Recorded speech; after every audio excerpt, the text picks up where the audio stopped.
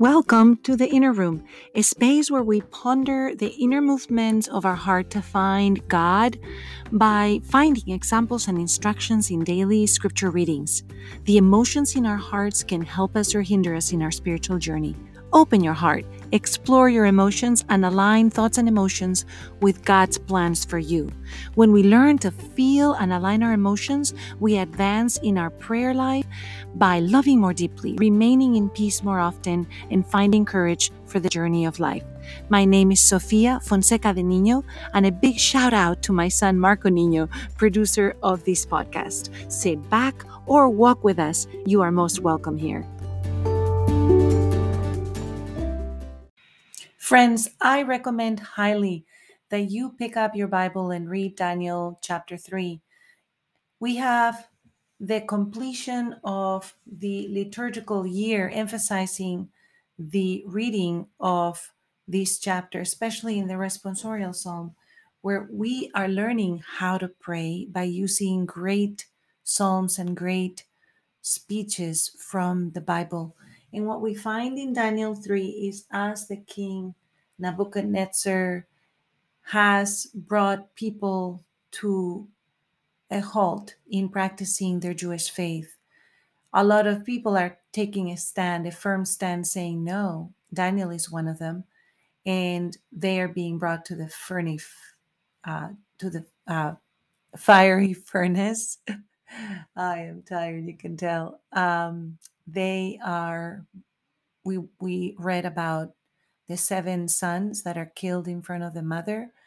We are listening to stories of great tribulation because people are being forced to not practice their faith and they're taking a stand. And this is happening around the world today for us as well, isn't it? In the reading, Daniel is brought to interpret another dream, this time for King Belshazzar, who is given a great banquet, and they tell us 1,000 lords have come. And they're drinking, and what they're doing is using the golden and silver vessels that Nebuchadnezzar had brought from the Temple of Jerusalem. And this is wrong, and they know it. But what happens is that a human hand appears and is writing on the plaster wall of the king's palace, and they're seeing with terror the words that are being written. And the words are Mene, Tekel, and Peres, and they can't tell what that means. And again, just like yesterday, we are having a moment where interpreting the signs that are before us requires somebody whose heart is aligned with God. And Daniel is brought, and again, they're offering all kinds of things in order for him to interpret. But he says, I will interpret, don't give me anything. Mene means that your days are numbered as a king. Tekel means that you have been weighted on scales of justice and you have been found wanting. And Peres means that your kingdom will be divided between the Medes and the Persians. And this is the time in history, friends, where we've got the Babylonians and the Medes, the Persians, the Greeks, and the Jewish people. They're all fighting for supremacy in this part of the world, and they're conquering and invading one another. And we find a man that is following God's laws and that is worshiping the Lord, being brought before kings in order to give an interpretation of what is happening. We continue then today in Daniel chapter 3, giving glory and eternal praise to him as we look at the things of the world that are passing, as we can't fix many things that are in our lives that are not working, and we're waiting and we are hoping. We can come to this chapter of Daniel and read that everything in creation is blessing the Lord, the sun and the moon, the stars of heaven, the dew, the winds, everything that is around us, the fire, the heat, the cold, the chill, everything praises the Lord.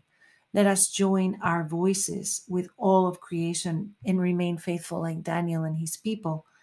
In the gospel reading for today, Luke chapter 21, Jesus says to the crowd that they will be persecuted and handed over because of the name of Jesus. And that when that happens, he will be the one that will instruct. He is the word of God. He is the one speaking through Daniel, even hundreds of years before because He is the Word of God, and it is the Holy Spirit that speaks through us when we are brought to situations like this. And Jesus is warning us because we are seeing it around us, aren't we? There are divisions in the church, in society, in economics, in politics, and we are finding people that are not able to converse. A lot of disunity is leading people to extremes and the lack of ability to converse. And definitely in many circles, bringing the Word of God or bringing alignment with the Word of God has caused many to become persecuted. And so today, friends, let us pray that God helps us to remain faithful. Father Almighty, we come to you with praise and thanksgiving, giving glory and eternal praise to your name with all of creation. We ask, Father, that you be with us, that you give us courage, that you give us a hedge of protection in our homes, in our marriages, with our children, in our work, in our friendships. Father, in those places of our life where you know we need you the most, in those impossible places, Father, where we have been on our knees and praying, please, Father, bring supernatural assistance today. Please bring legions of angels today, Father. Please help us with the precious blood of Jesus. We cover that situation going on in our life today, Father, that requires that extra help from faith, hope, and love, Father, that you will cover us, Father, and that you will deliver us, Father, just like you delivered in the desert, just like you delivered in the crossing of the sea, just like you delivered in the crossing over the Jordan, Father, those people who had faith.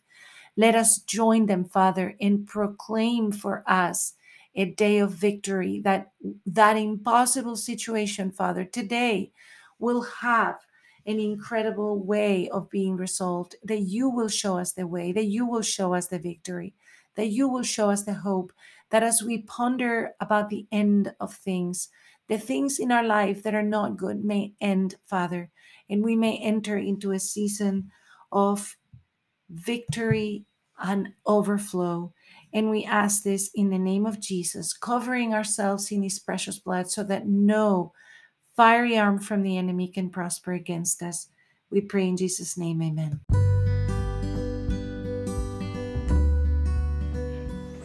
Hello, this is Sofia Fonseca de Niño, and I welcome you to this Inner Room.